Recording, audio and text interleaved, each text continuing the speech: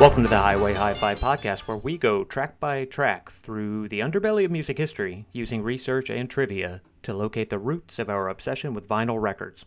I'm Joe. And I'm Ryan, and congratulations, you have found the internet's finest podcast about mail order music. And we always like to warm you up with just a little bit of music trivia. You know more than I know. You know more than I know. You know more than I know. All right, I'm going to go first today with the non-audio round for this evening's show. So we've done a couple times now albums where quizzes where we change an album name to make a little pun out of it. It's like a dad's joke thing. I'm actually kind of changing it up just slightly in that I'm going to present 5 of these. The first one's going to be just a standard one because I did that before I came up with the idea for the others. Songs 2 through 5, or questions 2 through 5, are actually Billboard #1 hits of the 80s. Okay, so I'm looking to change one letter to make a pun, and they're all going to be 80s hits except one random one. Yeah, and I'll just go ahead and do that one first. Okay. Number 1, a person who, from birth, was destined to use words and phrases so as to emphasize or suggest different meanings of the word that are alike or nearly alike in sound, but different in meaning. Gosh. Okay. The words that are alike in sound but different in meaning. That's homophone? Am I even on the right track? In a way, it's a humorous use of the word, sort of changing a word around to make it kind of funny. There you go. Pun for life since birth. Pun time? Pun? I don't know. It is called Born to Pun. Oh, God. Nice Okay. and easy. These are all going to be very much that bad. This is not a lot went into these. I apologize to the fans out there. The dad jokes is song titles now. The rest of these are going to be #1 Billboard hits from the 80s. Okay. The first one, pretty simple. This is Winnie the Pooh's Dream. Let's see. Honey. I don't know. Honey for Nothing. Oh, God. That's so stupid. All right, go ahead. All right, here's my favorite. This is a song. So stupid. Okay, go ahead. This is a song about feline robotics, and it's considered possibly the worst song of all time, though I still think Hotel California is way below it. The only part of that that's an actual part of the clue is this is a song about feline robotics. I can just never avoid dismissing Hotel California as a real song. Let's see. Okay. So we got Cat Android. There's just so many 80s songs. This is considered one of the worst songs ever recorded. Yeah, but there's a lot. I mean, that doesn't help. There's a lot of bad songs in the 80s. I think this is a standout. Is it like a one-hit wonder song?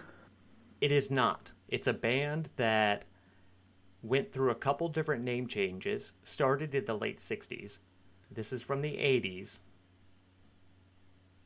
I'm only thinking Jefferson Starship. Keep going with it. Starship. We built this kitty? We built this kitty.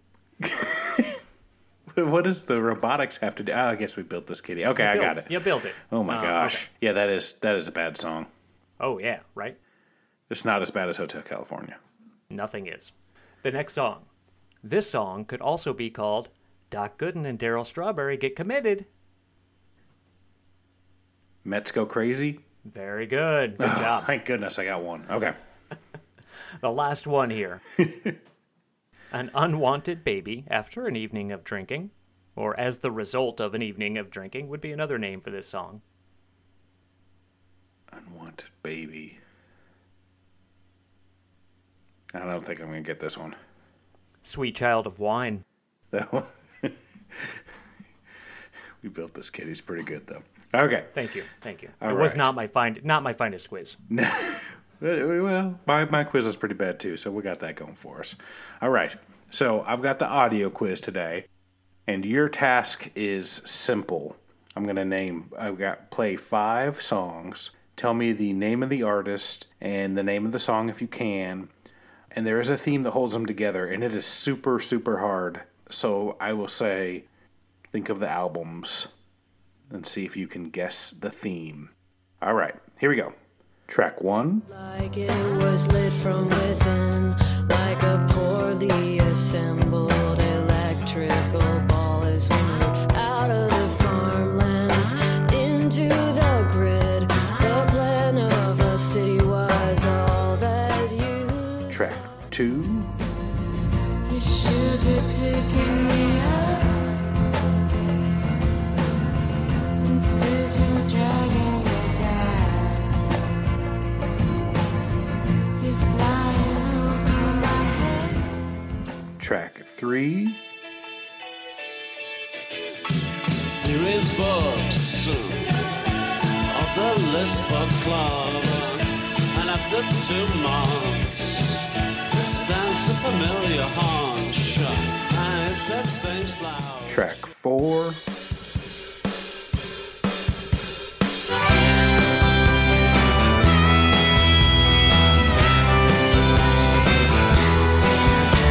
See this ancient riverbed, see where all the follies are left. Track 5.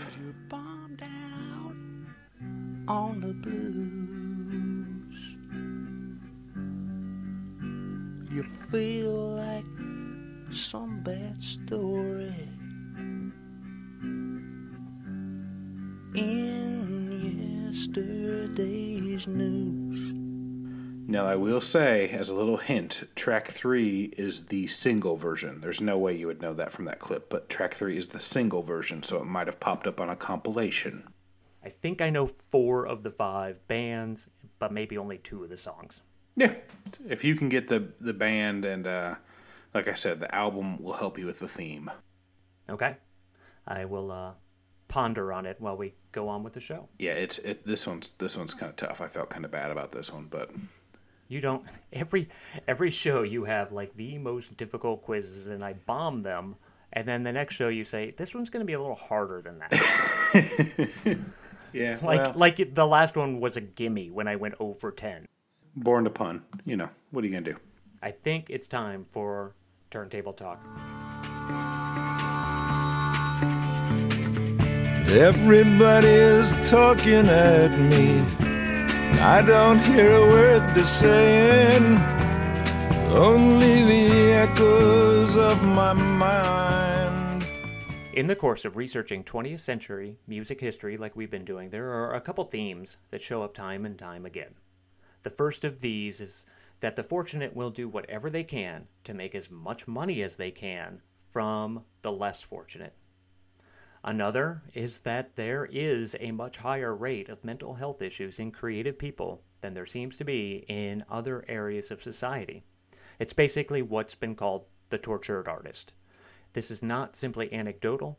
There is empirical evidence that this is actually the case, and it's explained why by neuroscientist Nancy Anderson.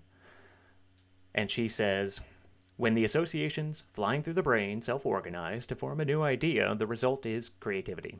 But if they either fail to self-organize or they self-organize to create an erroneous idea, the result is psychosis. Sometimes both occur in the same person, and that result is a creative person who is also psychotic. How do either of these two things relate to the general goofiness of today's topic, which is song poems? Well, we're gonna get to that here. Starting over 100 years ago, ads would appear in small local newspapers and tabloids, which is where they still appear today. The kind of newspaper you'd find in a grocery store or in the lobbies of libraries. And the ads would say things like, Liberace, one of the best-known talents in show business, says song poems are needed. Send your poems to me for free examination. And then the address that they would list to have these sent to would be George Liberace Songsmiths Incorporated. Another ad would read, Poems needed for songs. Poems may earn you money. Though vague, the implication of these ads is clearly that people can make money from their terrible poetry. There are many companies that work in this industry even today. These companies know that many people want to be famous, and they circle them like carrion. Not to mix metaphors, but people in this industry even pridefully refer to themselves as song sharks.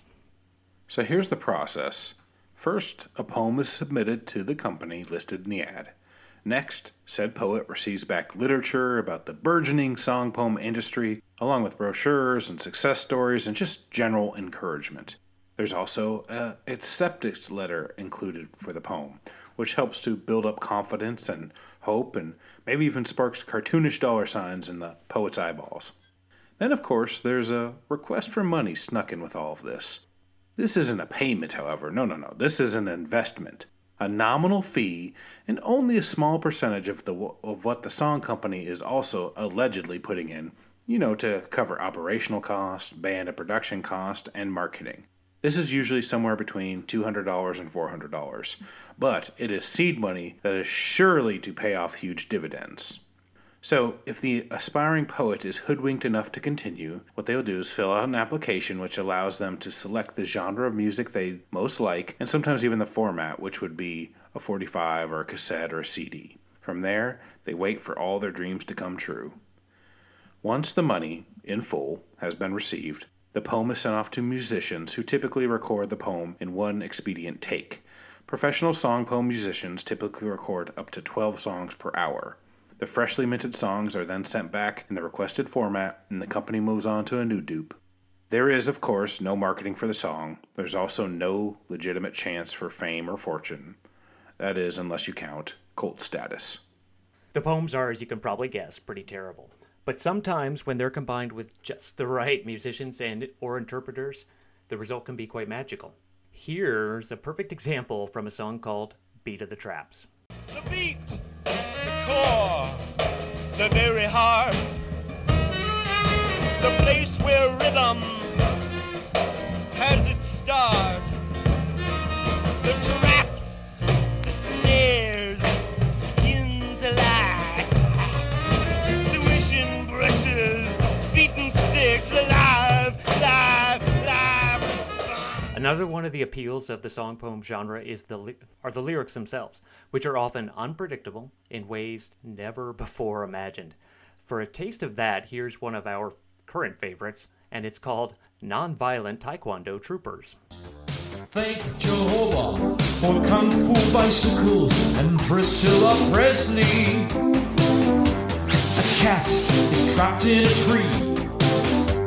Let's go, I tell the automated bicycle.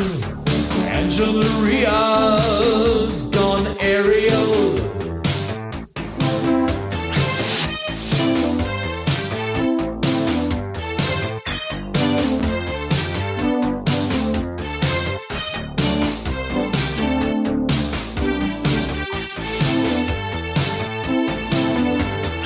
Come to Papa, I say to the cat.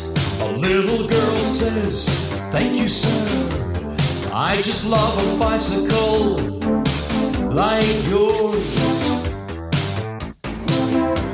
Priscilla Presley is coming in a half an hour. Now, we hope you're noticing now how we're taking our first uphill climb from the depressing world of con artists scamming people and mental instability and into the absurdity of the songs themselves. While financially taking advantage of artists is nothing new for listeners of this podcast, the business owners of this song poem hustle seem to be taking special aim at people who probably don't have the money or sense to stay away. And as scummy as this practice was and still is, it provides another avenue for common folk to get music made, sort of like private press records for lazy people. So for now, let's have some fun talking about and listening to clips of these often wonderful messes. Through the decades, the song poem industry has produced quite a few cult status stars. Almost every one of these poets is being completely sincere, believing that their poems and subsequent songs are brilliant. And frankly, some of them are, but not in the way that they intended. Here is one of the most beloved stars of song poems, William Howard Arpaia, with his song, Listen, Mr. Hat. War and peace and love and what is more, time and tide and space and life's big roar, they all make a dent in where you're at. Listen, Mr. Hat.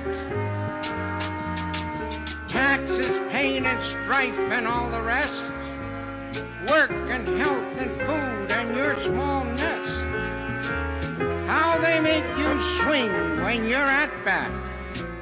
Listen, Mr. Hat. Another of the many wonderful songs you'll hear about pretty early on if you start spending any of your lonely nights trolling YouTube like I have for these jams, is called Convertibles and Headbands. A convertible and a headband makes the scene. A convertible and a headband is all I need. No need to worry, no need to fret. What more do you want, you lucky cat? You have your own convertible and a headband. I saw these two cats trying to hitch a ride. We could play clips like these for the rest of the show and never tire of it and never run out of great material for you. So, well, we're going to. There are many topical events that the poems focus on, often. Presidents, for example. And here are 3 clips that we find especially poignant. The first is by Gene Marshall, and it's called Jimmy Carter Says Yes.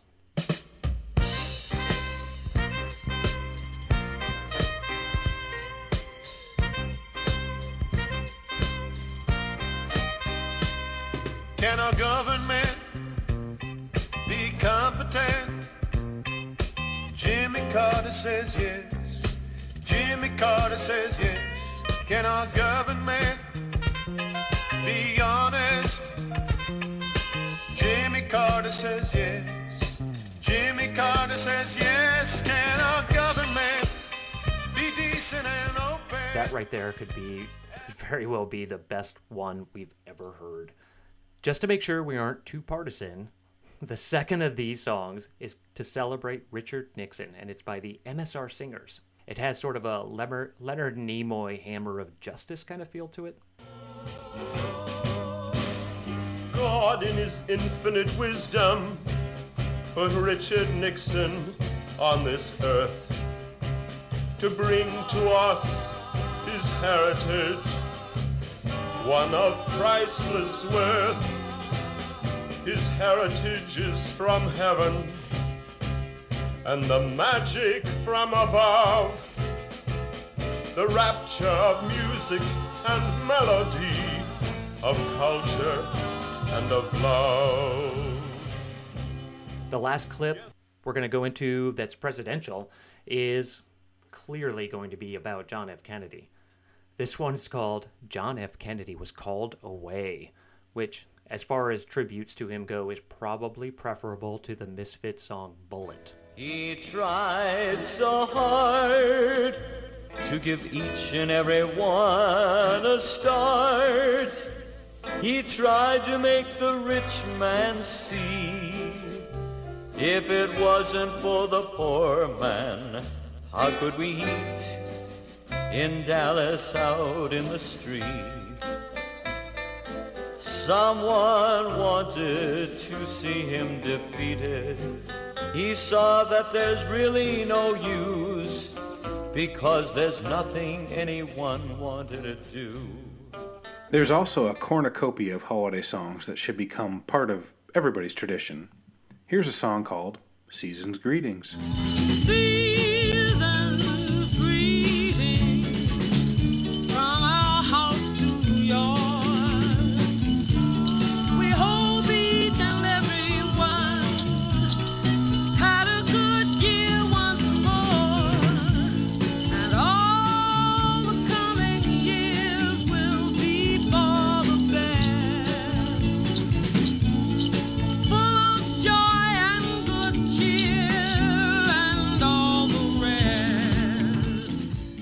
Here's just a sample from the most well-known song poem holiday song called Santa Claus Goes Modern. Oh, and cold he sure can stand. He lights so easy on the chimney tops and delivers gifts at every stop. Girls and boys, he gives handy toys. And mom and dad, he gives a Christmas joy. Oh, ho, ho, ho, here comes good old Santa. Oh, ho, ho, here comes good old Santa. Santa's a wise old man. The snow and the cold, he sure can stand.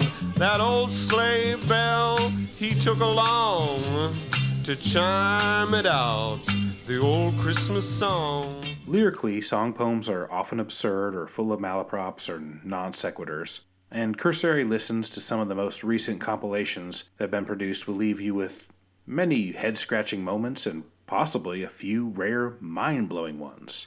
So we went ahead and, just as a treat for our listeners, we went ahead and pulled out some of our favorite lines. I'm going to try to get through this with a straight face. It makes me warm and anti-freezy. It makes me want to hug and squeeze.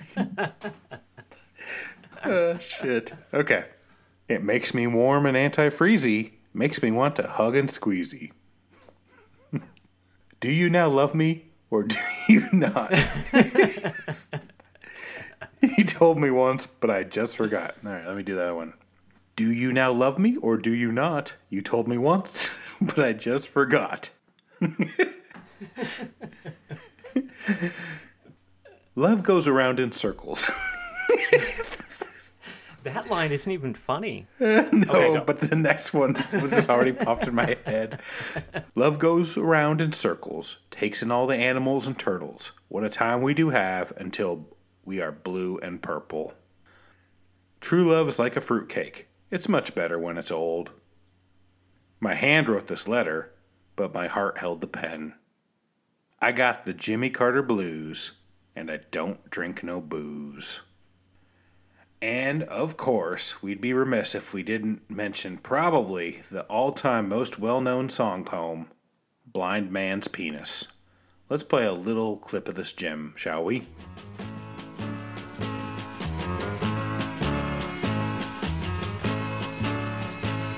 I got high last night on LSD. My mind was beautiful and I was free. Warts love my nipples because they are pink.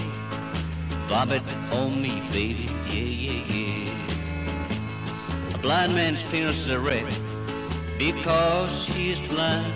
It's a wreck because he is blind. A blind man's penis is a wreck because he's blind.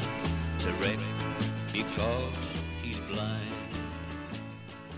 That song is a little different than most in that it's one of the few that was written intentionally as a terrible poem, just to see if it would be accepted or rejected by the song poem company. Naturally, it was accepted. A bona fide story of lyrical straw being spun into sonic gold. When poems would come back into the company, they would be sent to the studio where they would be performed almost immediately, as we mentioned before, one take. The reason for this isn't only because they wanted to cut costs and get through as many of these as quickly as they possibly could. According to the artists, almost all of whom seemed to remain anonymous. It was very hard to get through these. If they read the poems ahead of time, they wouldn't be able to make it through the performance, as you just heard Ryan trying to. One of the musicians says that she had to force herself to think very sad thoughts before she could read the poems at all. One of the more well-known singers of song poems is a guy named Gene Berlino, or if you're a collector, he's also known as John Muir. He's the so-called king of the demo singers, and once recorded over 80 songs in 4 hours, and he's sang on thousands of demos. Merlino saved the sheet music for some of these weirder ones that he recorded. The lyrics don't often rhyme, obviously, as you heard, but they are always heartfelt. And he says most of these are written from people's own experiences. For instance, so here we're going to read a couple of these. The Pimple Song. I scrub my face until it's sore. I've tried each salve in the whole drugstore, and still I can't improve my darn complexion. I think I'll join a monastery, and never, never, ever marry, and live a lonely life without affection. And then there's another one of his collected oddities, and it's called the Miracle Pill. There are pills so you can have babies, and pills so you can't have babies. But where's the pill for the miracle of love? Merlino says, I enjoyed doing demos. I wasn't doing it for the money. And besides, it really sharpened the reading skills. It was always a challenge to try to get through an entire session, 3 or 4 hours, without making any mistakes. It was tough. One song that he found particularly hard to finish was a song from about 1962, and he says, I can even sing it right now. In a Chinese garden during the Feast of Lanterns, someone offered a cup of tea. My heart went thump to thump each time she'd drop a lump. He says when he got to the part about she'd drop a lump, he had to grit his teeth all the way through it. Golly. Playing clips like these could go on for hours, and we certainly love to do that, and we kind of have been doing that on our own for weeks, but we need to bring it back down a little and talk about a man named Rod Keith. We talked at the beginning about mental health issues in artists. The reason that we did this is because Rod Keith. Keith is the absolute king of the song-poem industry. He was a mad musical genius, but was never focused enough to work on much of his own material. He could take a song poem and transform it into something worth hearing in ways that no one else could imagine. Unlike most song-poem hired gun musicians, he didn't use genre templates, and he experimented a lot with sound. He used a mellotron often as his whole band. He was basically Quintron 30 years early. Many of the songs we've played clips from are Rod Keith performed. Keith was, however, not well mentally. He had a serious drug problem and also probably suffered from depression and schizophrenia. He could be difficult to be around at times, but was also loved by many and incredibly charming when he wanted to be. On December 15th of 74, at the age of 37, Rod Keith took heavy doses of PCP and either jumped or fell to his death from an overpass on the Hollywood freeway. It is not known if it was intentional suicide or if he was on so much PCP that maybe he thought he could fly. Either way, his story, like so many others in the music realm, is incredibly sad. He could have legitimately been a success as an artist outside of song poems, but never put it together. We're lucky, though, that we have many of his compositions and can hear many of the oddities that sprang from his head, along with the oddities that are the poems themselves. The two complement themselves perfectly. The song poems have a cult following, and there are record collectors who look for these records. They're generally not very expensive. You can maybe find them at Goodwill. The genre itself has gained some exposure over the past couple decades because of fans like John Zorn and Tom Artolino of NRBQ. And he has helped put together a lot of the compilations, one of the ones that I was able to get. WFMU has also helped by featuring many of these songs throughout the years. They love them. They have a lot of these available for download too from their site. There was also a PBS documentary in 2003 called Off the Charts. And in that documentary, they talked to a lot of the poets and they talked to people who actually made the music. It's really worth finding if you're able to find it. You can find a clip, I think you can find the full movie on YouTube, but it looks kind of weird. You kind of want to find a real copy if possible. And if you want to learn more about the song poem industry, there is an online resource that has been absolutely invaluable to this episode. It's called the American Song Poem Music Archives, and we're going to put a link up to it on in the show notes and on the Facebook page. It hasn't been updated for 15 years, and it's still unbelievable. It has a staggering amount of information about the song poem music industry, about the history of song poems. It has kind of biographical information about some of the biggest people in the industry, whether they're poets or singers or recorders. It has pictures of ads, and it has correspondence between company and poets. It's got just about anything you would ever want to see about this business. Once you get into it, it could really take control of your day or several days. In fact, you may get fired if you do it while you're working. There are also a few compilations available. I mentioned that Tom Artolino of NRBQ has made a few. A lot of these compilations are available as MP3s or CDs. There's one that I found called Beat of the Traps obviously is named after the song we played first today. And that one's on vinyl. There are a lot of downloads. I think there are 6 volumes of downloads available from the WFMU site. There are CDs you can buy on Amazon, or I think that they have digital versions or CD versions. And they're really worth getting a couple of them. They're almost all of these songs, if you go look at the track list, you can find them on YouTube. And the ones that somebody took the time to put on YouTube are worth hearing. They're great. This Turntable Talk is I sort of feel like it's the end of a trilogy where we started with Private Press a while ago, and then we moved into the library music as the second part, and now we're finishing up with song poems. In each of these, styles of music, it seems like bottomless. There's just so much to dig through.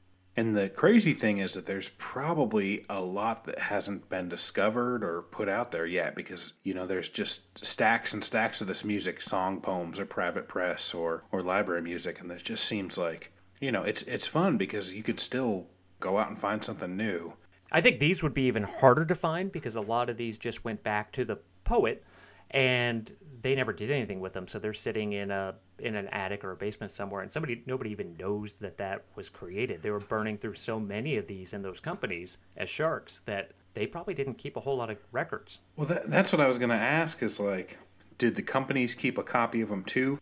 How do people find these in general? Like, it seems like there would only be just maybe, I know they did some compilations and stuff, but just what was sent back to the artist and maybe what the company kept. So what the artist got back, we mentioned this earlier, they would get a copy of their song either on 45, CD, or whatever. But one of the other options they would have is to have sent to them a compilation, which would then have 15 songs. So it would be one of theirs and then 14 other people. And those are the ones that I think have maybe gotten out. I don't have a ton of information about that. I didn't see it on the website I mentioned, and it wasn't in the documentary as far as how these songs made it out into the wild. Right. I mean, they all seem so incredibly rare. Did you see anything, as I was watching the documentary, as we were kind of researching to talk about this, about people who kind of understand that this is a scam, or maybe it's not going to lead to fame or fortune, but they still kind of get addicted to having their poems be set to music? It's sort of like it's like a Stockholm syndrome with these companies that they understand that these people aren't looking out for them, but they still just need to have these poems made into music. It was in the documentary where they had there was one poet it was actually going out and performing these on stage around Iowa as real songs, and I think he was convinced that they were a big deal. Like, he believed the literature that came back to him. And then there was probably the sweetest person in there, the person who did the Taekwondo Troopers that we played earlier on. He has a lot of really bizarre songs. And hearing him speak and seeing him with his grandmother, it's very clear that he is somewhere on the spectrum. He's a very, very sweet person. I don't think he has any idea of fame or anything. He just has these poems that he writes down, and he loves having the recordings come back. It's like the silver lining around the cloud that is this industry. Seeing somebody like that actually kind of warms your heart that he's getting back things that he loves. Yeah. And I mean, I think there's some value in something that you have a part in be turned into a song, especially if I could see why people would really enjoy that. So if we had a angel investor, what we could do is write a silly poem about the podcast and send it to like 10 of these different companies and see how they all send the same poem to the 10 different companies, see what they come back with, how close they are, which one we like, which ones are weird, and then put them all on a compilation and say, okay, this is sort of like a comparison type thing. All right, well, that was something else. There's a lot of weird people out there. All right, I think it's time to play some songs. What's that song? I'm in love with that song. I'm in love. All right, I'm going to start us out today. This is a holdover from our Private Press obsession of several months ago. But the lyrics of this song, I think, kind of fit perfectly into the song poem category because they're strange and weird and wonderful. So this song is Where Will We Be Tomorrow by a guy named Eddie Callahan. Sometimes I just can't even understand where I am. You must. I mean, what do you mean, what am I doing here? I don't know. You must. But I know what I want to do, I think. I know I'm going to get there. You hope. Who am I? Who are you? What was I supposed to do? Where will I be? Where will you be tomorrow? You're too much, and he's so cool. And do you think that I'm a fool? Where will you be? Where will we be tomorrow?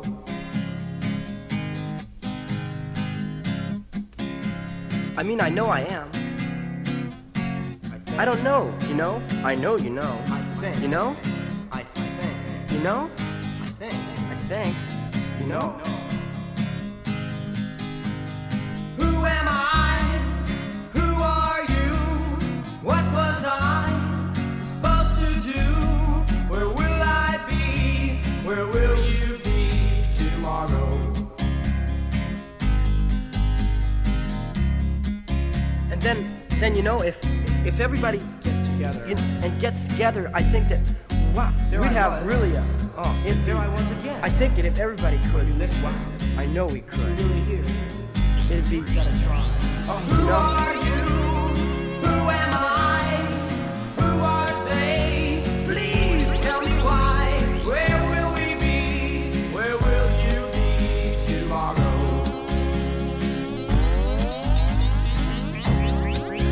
I just gotta get out of this place. Listen, you gotta slow down. Take it no more. You gotta slow down. God, please help me. Take me out of here. What will I be? What can I see? My God, I'm falling on my knees. Please help me, Lord. Take me away. Who am I? Who are you? What was I supposed to do? Where will I be? Where will you be tomorrow? Where will I be tomorrow? Where will you be tomorrow? Where will I be tomorrow? Where will you be tomorrow? Where will I be tomorrow? Where will you be tomorrow? Where will I be tomorrow? Where will you be tomorrow? Where will I be tomorrow? Where will you be tomorrow? Where will I be tomorrow? Where will you be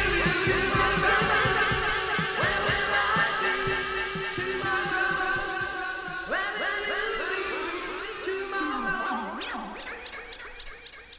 Eddie Callahan's 1976 album False Ego starts off with questions, deep questions.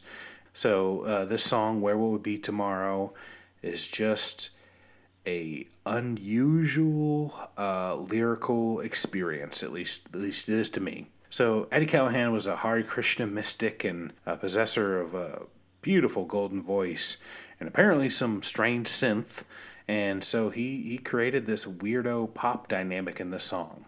It's kind of got a less West Coast laid back feel, but also kind of a strange chugging speed as his questioning gets progressively more pressing. And then he kind of loses control of the phasing switch, and it just goes all crazy as the song revs to the end, which it sort of borders on new wave there for a second, but then at the end it just kind of leaves you floating in an echo chamber, questioning your own existence.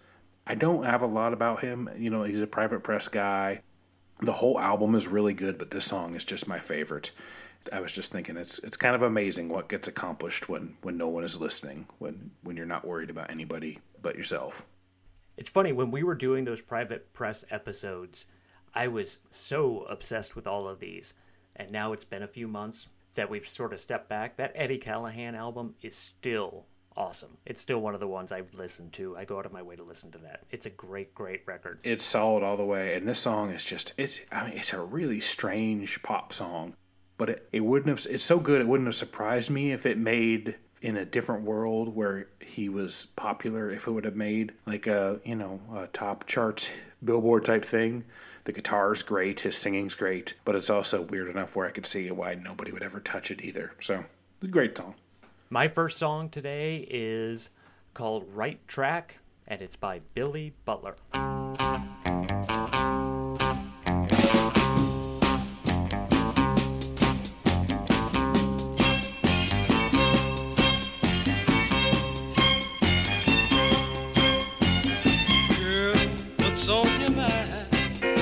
Are you trying to tell me now?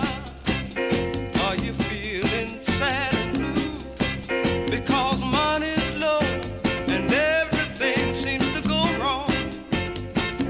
Well, my shoes got a hole in the bottom, but I can't stop now.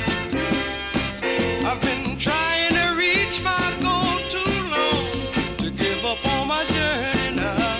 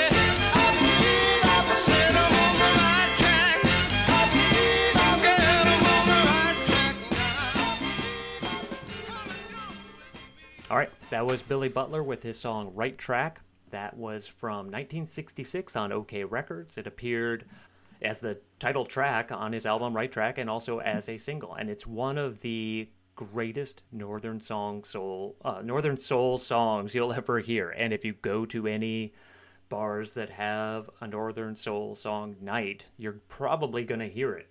It's absolutely wonderful. There's nothing down about it. It is up from the beginning all the way through. The only thing bad about it is it isn't long enough. Billy Butler was brothers with Jerry Butler, who had a much more prolific career, but he was never as good as anything like Right Track. There's not a whole lot about Billy Butler. I know when he started out, he had some records. He's from Chicago. He had some of his songs were produced by Curtis Mayfield, which is pretty cool. And he was in a few bands. And then eventually he just sort of faded away, where he ended up like writing some songs for people like Major Lance and Gene Chandler and his brother. But then not much really else after that. I don't know what exactly happened to him. Be a good thing to look up. He's not that far away. He's from Chicago, and he passed away in Chicago, and he died in 2015. And that's, again, Billy Butler with Right Track. The next song I have is one that you probably all know, or at least you know who this is. This is Lee Hazelwood with Pray Them Bars Away.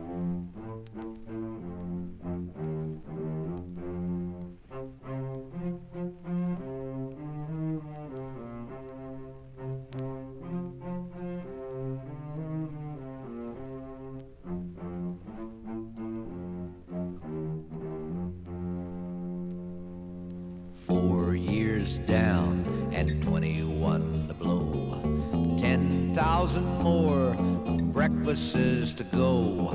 14 million seconds of living this away. And I guess it's time I started to pray them bars away. I wonder what you're doing since I don't see you none. Are you still a-doing all them rotten things we done? If you've got some spare time, why don't you learn to pray? Maybe you can help me pray them bars away. Remember old Red Barker, he checked out last night. He still owed him 18 years, it serves the devil's right. He checked out in a casket, he'd been 62 today. I heard that he went crazy trying to pray them bars away. Sometimes I miss the women and miss them all I do. Sometimes I miss the whiskey and I miss the good times too. Sometimes I miss my mama, I saw her Christmas Day. But I never miss a time to pray them bars away. I'm told I should be thankful for everything I've got. So thank you for the rock walls and the brave bulls, thanks a lot. And thank you for the good job at 20 cents a day. Thank you for the break time to pray them bars away.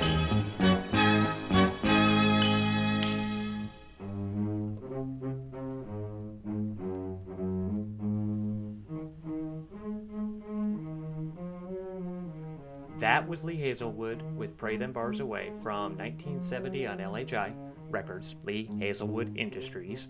One of the records he made when he was kind of running away from America or just getting away from America and he was living in Sweden. And it also came at the same time as a Swedish television special called Cowboy in Sweden, which is the name of the album the song is on. That special, if you ever get a chance to see it, I think it might come with the reissue of it. You can correct me if I'm wrong on that. The Light in the Attic reissue of this album. I think the deluxe edition may have the CD with it. Okay. I'll have to look. I have the reissue. The reissue is really nice, and it's available, which is great. There was a reissue that came out on, what was it, Smells Like Records? Yep. Around 2000, but that went out of print pretty quick. Was it Lee Ronaldo's? Yep. Sonic Youth, yeah. Yeah, his record label. They did a reissue of Cowboy in Sweden, 13, and Requiem from Almost Lady. Yes. Those three albums are perfect. Okay. But anyway, the Lee Hazelwood movie special or TV special in Sweden was, I can't imagine what it was like to be a Scandinavian watching this. You might not even know who Lee Hazelwood is. And here's this guy pretending to be this American yokel walking around goofing on the Swedes. I don't know how that was received at all. But the album itself is perfect. There's just nothing wrong with it. And Pray Them Bars Away is my favorite song on the album. I love everything about it. That album is his pinnacle, in my opinion. It may not be my favorite, but it is probably inarguably his best. I think so, too. I was waiting for years for Light in the Attic to reissue that. Because I knew they had the rights to it, but they'd been doing about one album a year, and so I'd waited for that one, and finally they did it, so I got, I think I got it on the Swedish blue colored vinyl. It sounds great. I have the original, fortunately, somehow, and I still wanted the reissue just because Light in the Attic does such a great job. Yeah, it sounds tremendous.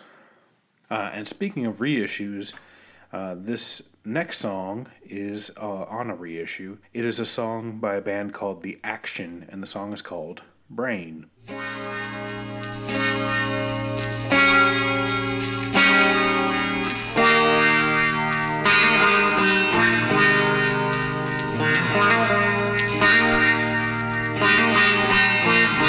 Take your brain, it's time to go. You don't have long to go. Remember me, remember me.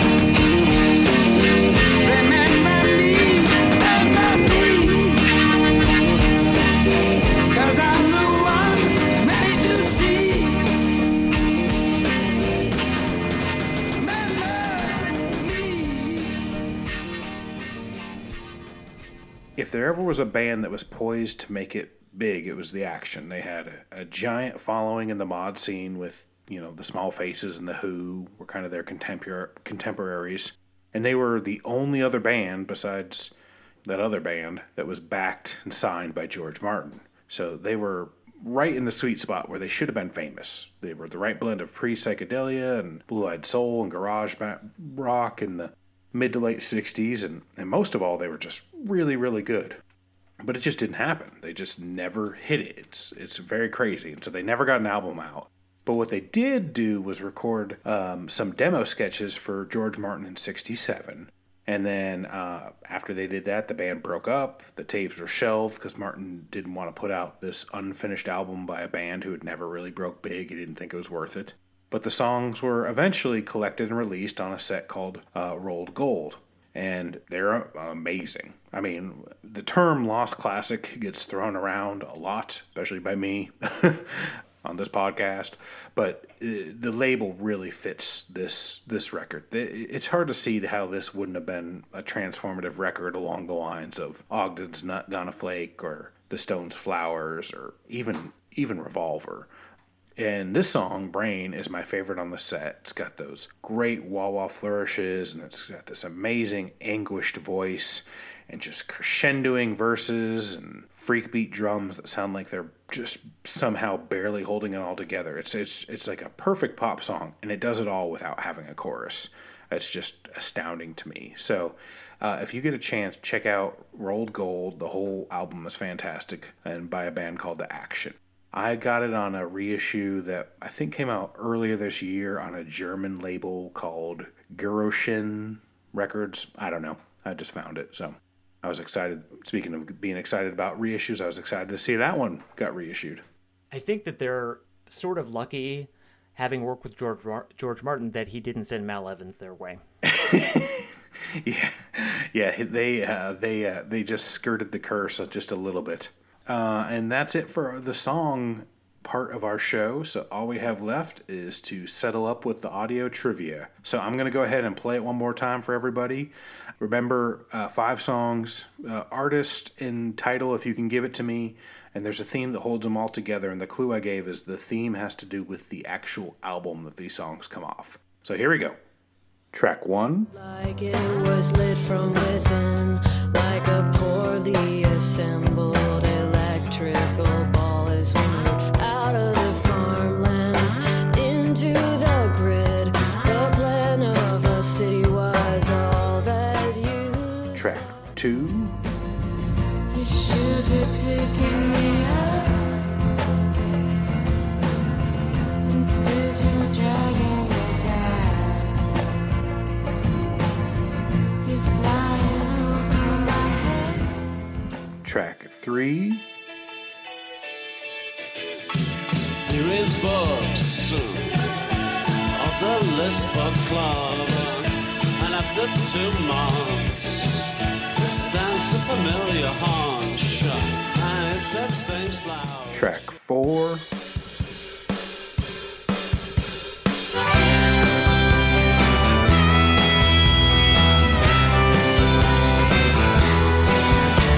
See this ancient riverbed, see where all my follies are left. Track 5. On the blues, you feel like some bad story in yesterday's news. All right, Joe. You have some guesses? Okay, here's what I have. Okay. I'm not sure about the theme, but I am pretty sure about for 4 of the artists. Number 1 is Liz Phair with Strapper Down Guy. Correct. Number 2 is the Brian Jonestown Massacre, but I have no idea what the song title is. It's like, I don't actually know how to say it. Anemone, I don't know. Anemone. Anemone? Anemone? Like the sea thing? I don't know. I'm just guessing. I haven't seen the word. I wasn't paying attention when you were spelling it. I'm sorry. I wasn't listening to you for a little while there.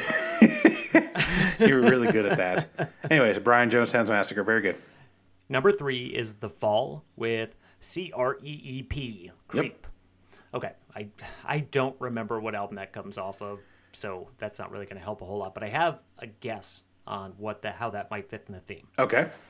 Number 4 is The Decemberists. Yep. And I don't have any idea what the song name is or the album that came from. Okay. Number 5, I don't know who that is. Let me go through them, and I'm going to go ahead and give you the album title that the songs come off of, because it's sort of important. You're correct. Liz Phair, Stratford-on-Guy is from Exile in Guyville.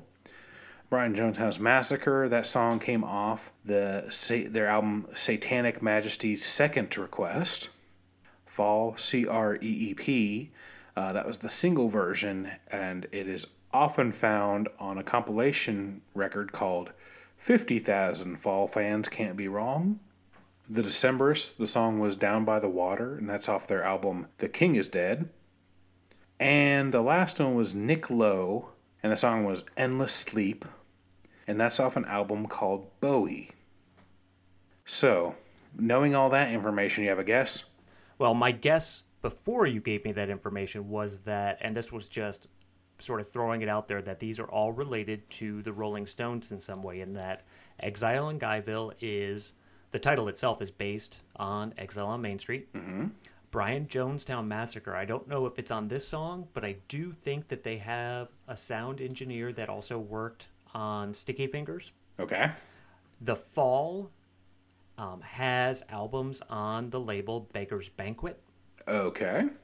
The Decemberists, I have no idea whether they have anything to do with the Rolling Stones, and Nick Lowe, I don't either. So I don't know at all, or I didn't know at all until you started reading off the titles of the albums, and that really was a huge hint. Yep. Because I think from that, I never would have gotten this, but all those album titles are like fake album titles of other albums, sort of. Yep, that's just it. You know, Okay. Exile in Guyville's Exile on Main Street, Satanic Majesty's Second Request, that would be Satanic Majesty's Request. Those are both Rolling Stone records, which I guess was a bit of a red herring.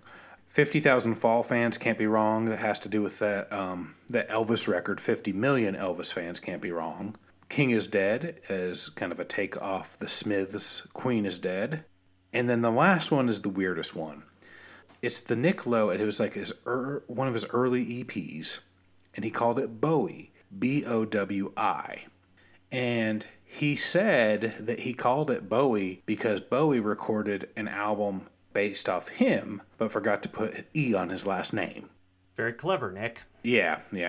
You know, I don't know how anybody would know that, but I figured maybe if you got the first three, Man, no you way. might get it. So, anyways. I was just taking a stab in the dark with the Rolling Stones thing, just because there were 3 that I thought I could find a way to tie in, but there was no way I would have gotten the others. I'm sure Decemberists did something about the Stones.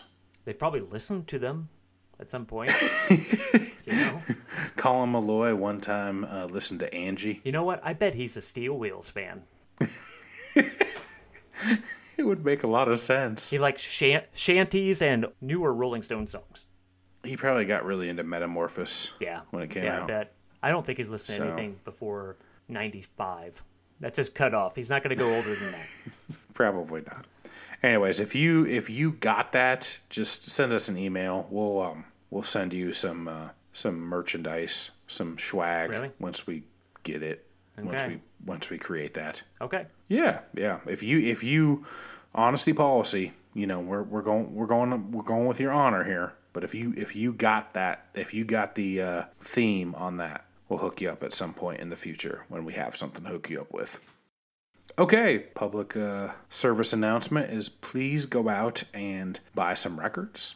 Spend some money on shows or records, or just, you know, support people who make music. We certainly do not do this show to take money from anybody's pocket, and we play these songs because we love them and we want to talk about them and inform you about them and encourage you to go out and pursue them and buy them.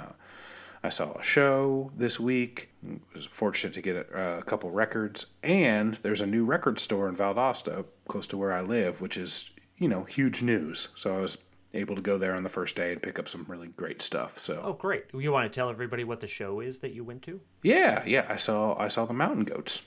Yeah, I saw them in Tallahassee. Wow. It was pretty cool. He played about 5 songs off that record, and I love that record. He played mostly newer stuff, but he loves performing and just is infectious. And my wife and I had a great time at the show. Yeah, he's a very charming performer. I've seen him many times, and it's always a delight. He's really good to go see. Yeah, and some of the newer stuff that I don't know as well, I really enjoyed, and seeing him perform, I probably should give it another try or maybe listen to it again, because a lot of it sounded great, and yeah, I've made that mistake too. I think when he sings, he must sing super loud, because he has the most clear audio of a singer I think I've ever heard. Like, you could make out every word. And I think that's just maybe just the nature of his voice, but it was a great show. Good. And we've seen him together, I think, at least once, right? Yeah, we saw him probably, 2001 or 2? Somewhere in Iowa or Nebraska or something. Yeah, I think it was Omaha, maybe. Okay. There was not as many people at that show in 2001 as there was at this show. Yeah. I will tell you that much. And I doubt we paid as much for the ticket. I've had that experience a lot when I saw him in the late 90s in Chicago a few times. There was hardly anybody there. And then it got packed real fast, which is great for him. Should have happened sooner. Absolutely. Yeah. If there's anybody who deserves it, it's him. Yep. So, yeah, anyways, go out and support music. Go buy some records. Follow us on Facebook, Twitter. Email us, highwayhifipodcast@gmail.com. If you can, go to iTunes and leave a review or a rating, and just generally let us know what you think. We would love to have more people listening to this. Tell somebody, just tell one person every time, and we just would like to think that other people would want to hear this.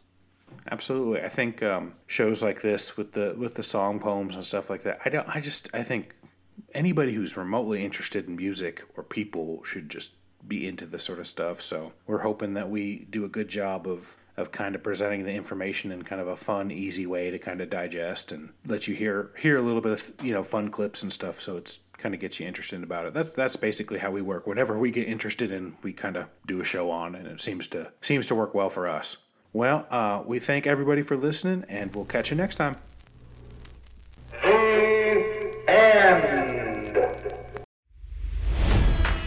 It's NFL draft season, and that means it's time to start thinking about fantasy football. FantasyPoints.com features industry-leading experts and prognosticators using proprietary hand-charted data to help you score more fantasy points. FantasyPoints.com is the place to go for whatever kind of fantasy football you play. Whether you play fantasy football, daily fantasy sports, or do a little bit of everything, Fantasy Points has the meticulously researched content to guide you to victory. And why wait for the fall? Fantasy Points also covers the new spring football league, the UFL. Join the guru, John Hansen, Scott Barrett, Joe Dolan, and other massive names in the fantasy football universe with an exclusive offer. Use code Pantheon for 15% off any Fantasy Points package, including the all-in package, with access to every article, tool, and data nugget that Fantasy Points has to offer. That's FantasyPoints.com and code Pantheon for 15% off at Fantasy Points. FantasyPoints.com, code Pantheon. Score more fantasy points.